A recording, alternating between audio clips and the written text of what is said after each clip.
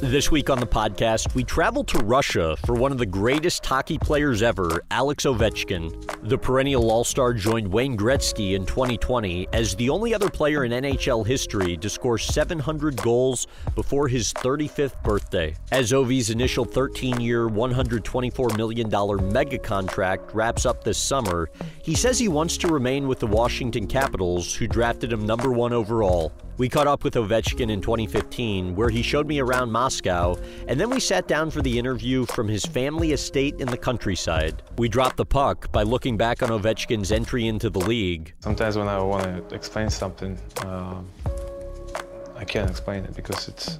I talk most of the time in Russian, and it's kind of hard. Later, the superstar takes us through a few of his career highlights. It was probably the best hit in my life. And reflects on the childhood loss of his older brother. I'm pretty sure he's proud of me right now. Look at me from upstairs. All that's coming up next, right here on the In Depth with Graham Bensinger podcast. So you're 18, 19 years old, make the decision to literally go to the other end of the world, to live in a country, become the face of a franchise, when you don't even speak the native language. How scary was coming to America? My dream was to play in NHL, obviously. The atmosphere, the organization, the GM, the players, and everybody helped me a lot. And on my first 2 days, I live in a hotel close to Verizon Center, and George McPhee took me for 10 days to his house, and I spent 10 days out there. No languages. I play with his kids, and I want to know it's cornflakes. I want to eat cornflakes, but I don't know how to explain it.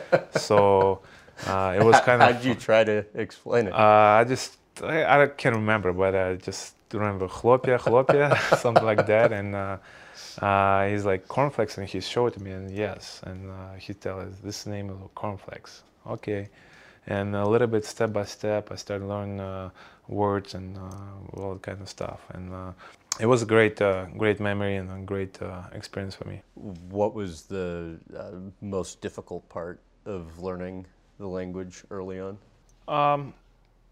It's just a situation when you have to talk. You can't be always on the Russian side, because you stay with American guys, Canadian guys, European guys, and they speak different language, and you want to be friends with them. So in your mind, you have to move forward and talking. It doesn't matter how bad you talk.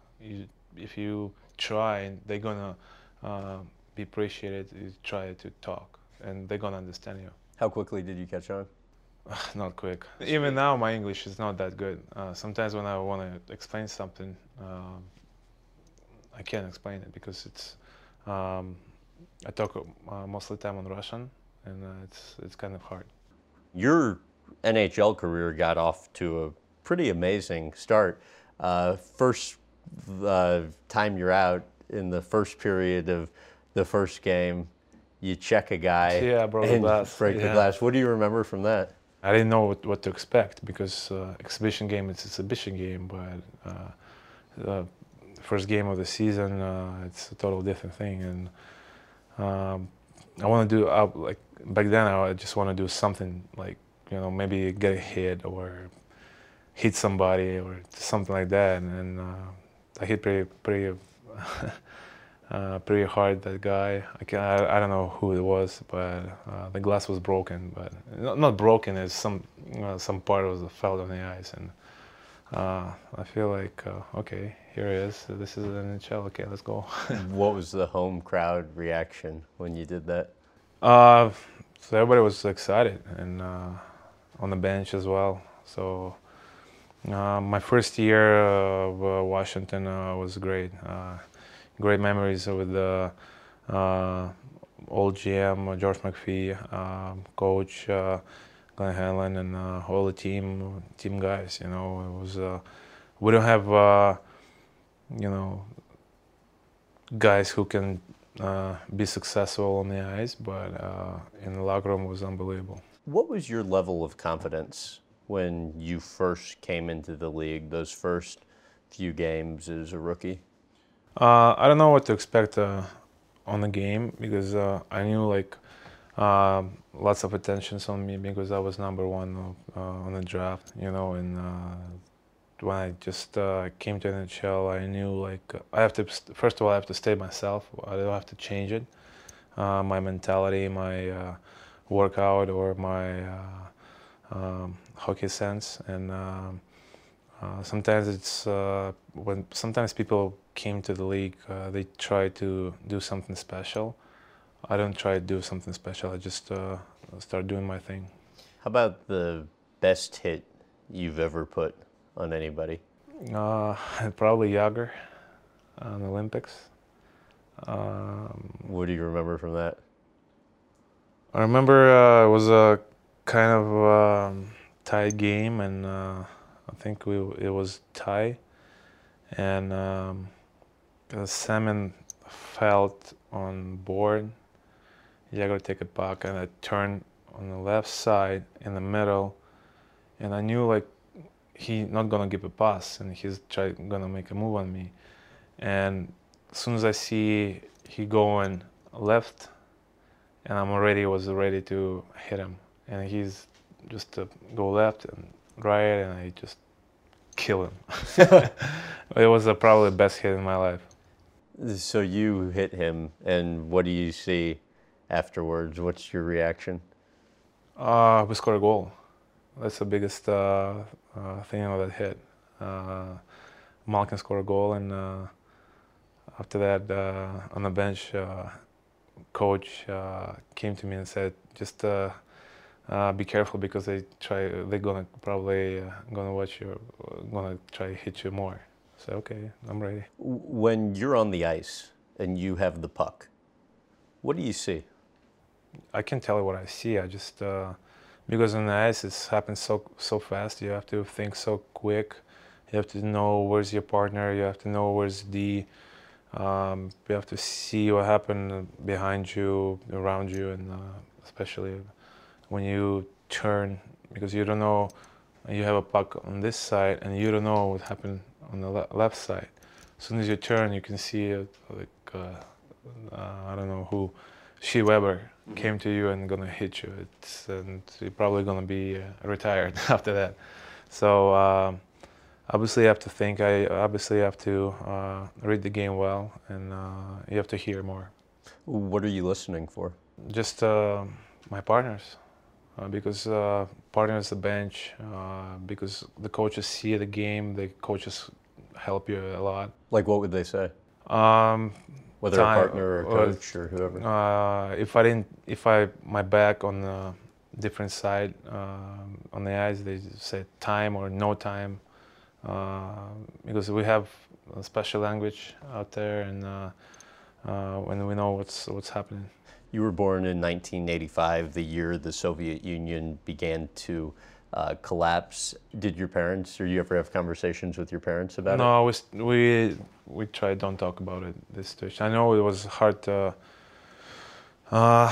for my parents because they have to find money for a dynamo team, basketball team, for families and all kind of stuff. But you know, it was history and history. Right. How much were you able to watch the NHL when you were growing up in Russia? Not much. I just have a videotape of highlights of the games, fights, and goal scores. And what players did you look up to back then?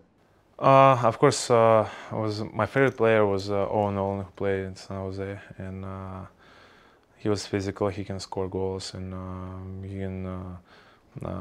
he was a great leader. Obviously, Mario Lemieux. I think he was one of the best player out there, and Sergei Fedorov.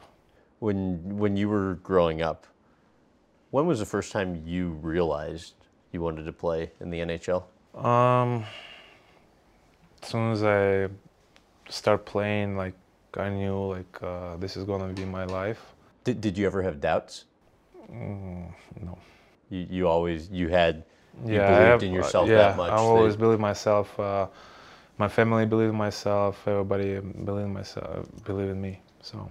And there wasn't a lot of money. Your I mean, Mom obviously played professional basketball. Your dad was a pro soccer player, but his career ended early, drove a taxi for a while. How do you think they handled, being able to get you what you needed, even though money was really tight? Obviously, when they start to understand I can be a good player, hockey player, they put everything on my side, and obviously, without them, I'm probably not gonna be here talking to you, and I don't have the kind of popularity what I have right now because of the best skates I have was out there in the market. I have the best sticks, helmet, everything what I need I always get.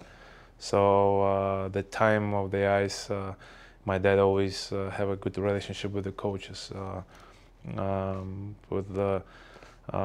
If I need more practice, we always have ice to go somewhere and practice.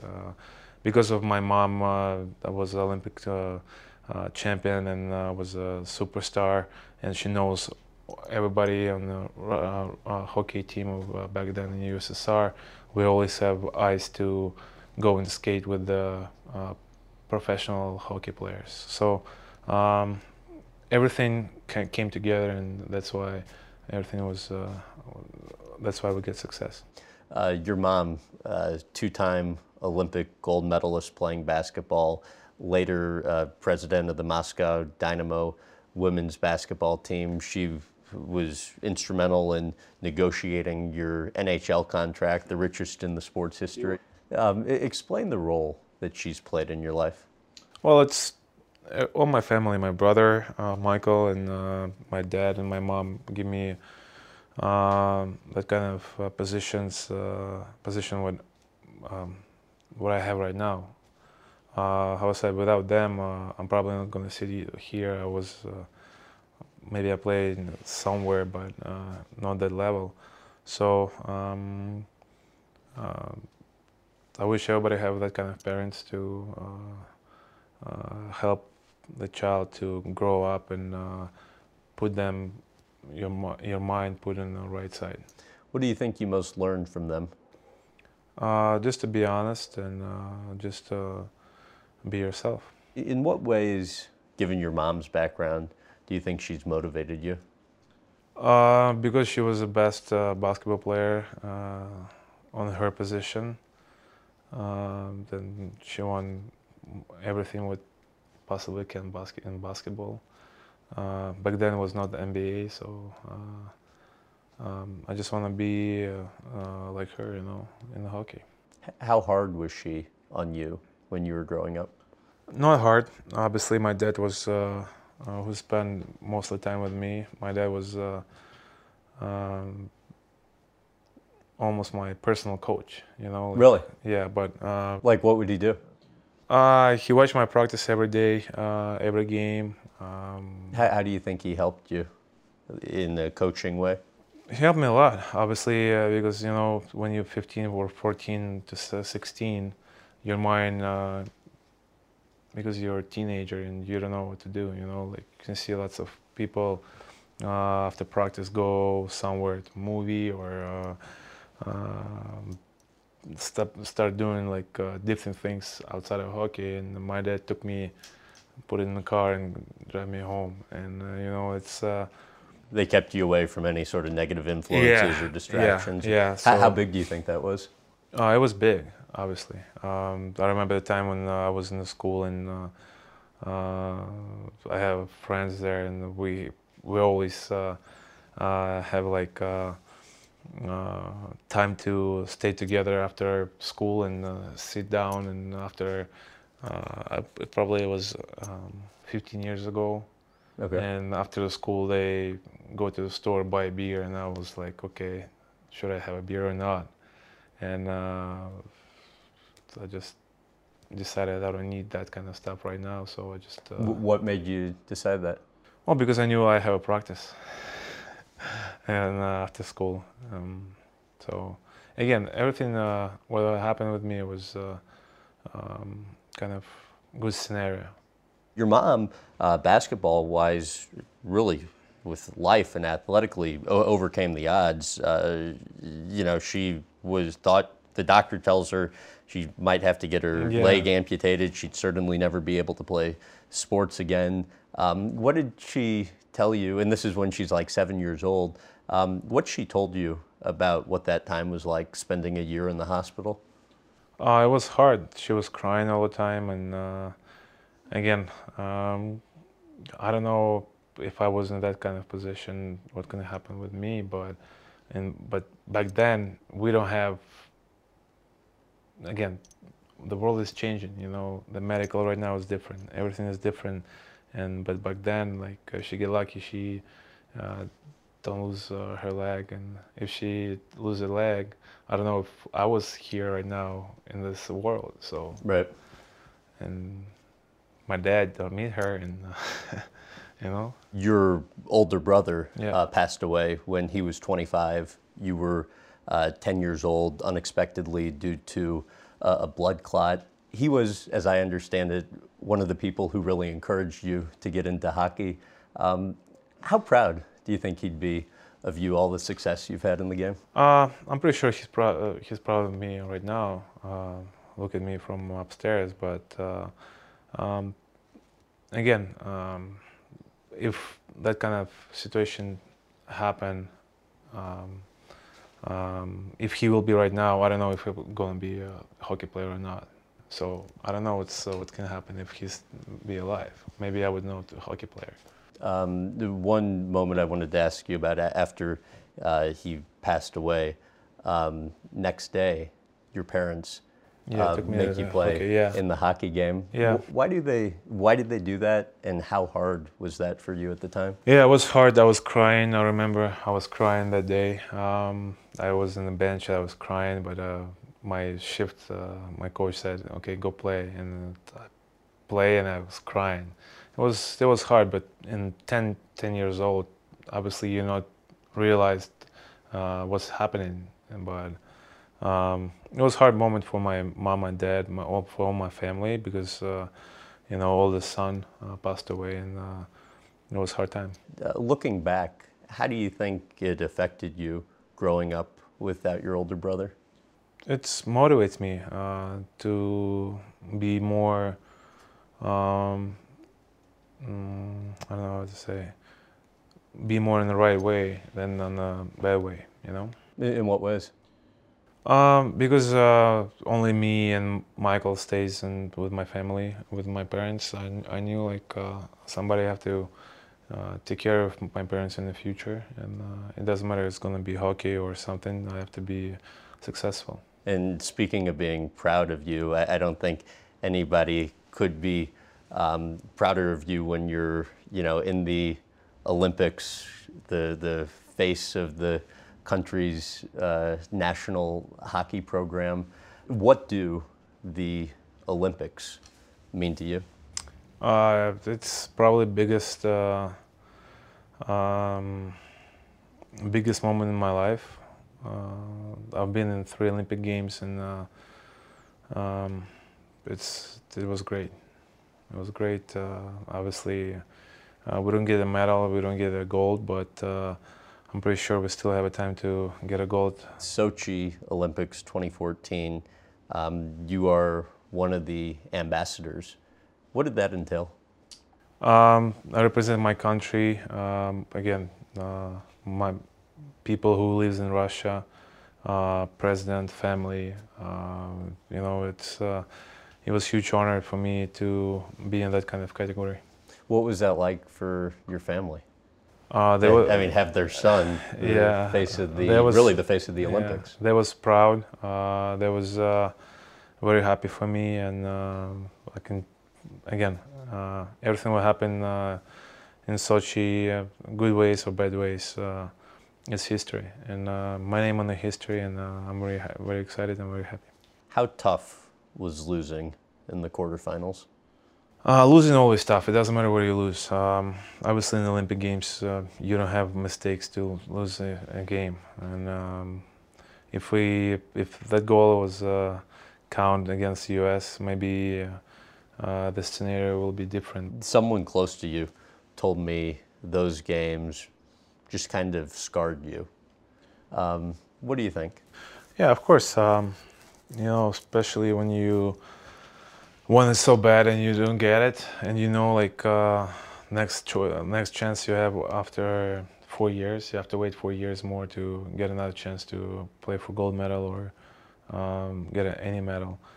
And it's very sad, and you need time to just let it go. How much are you looking forward to the next games? When you get success in a game, you don't want to stop playing. You know, it's any sports. I think you just want to keep going and keep going because you know, like lucky side and everything on your side. But if you don't have a luck, you just want to stop playing and move forward. Sidney Crosby, how competitive are the two of you with each other? He's one of the best players right now in the world, obviously. Again, that comparison, what was our first years, was great for fans, was great for media, but right now it's different players came to the league, and it's still a little bit, you know, challenging. It's still a little bit, I don't know how it's said, a little bit war, but it's not like first 2 years. I was going to ask, how much is there actually a rivalry, and how much of that's sort of manufactured by the media? Right now it's not that kind of big, but the first 2 years, of course, you play against Pittsburgh, you know, like especially first year, because you play for Calder Trophy, you know, who's best rookie of the year, and you try to show up all your best things, and that was great moments. And again, you can ask him too, like probably he's going to say the same. It was a great series between us in the playoffs when they won and they won the Stanley Cup. If you're the commissioner of the NHL, what suggestions would you have for changes or improvements to the game? Ask him about it. Ask him about it? Yeah, I don't want to start this conversation. Okay. Oh, so I mean, you have strong opinions on it? Yeah, but whatever. Well, I mean, what about just, you know, positive, I mean, so not taking shots at the commissioner or the league, just things from your experience that you think could help? Again, the rules are rules, and we just only can accept it. Obviously, if it's good thing what we have NHLPA, and if something is going to happen, we always can decide yes or no. But most of the time, if they decide it, they're going to change it. So, what we can do? It bothers you a lot? For me, it doesn't matter. Some random topics with you and actually the remaining moments. The first one being, you know, we were talking up there a little bit ago about, you know, not having the tooth and wanting to put it in later, or, you know, after your career is over. How many times have you been hit in the face with the puck? With a puck, a couple times, but it's okay. It's a hockey, you know. Nothing you can do with it.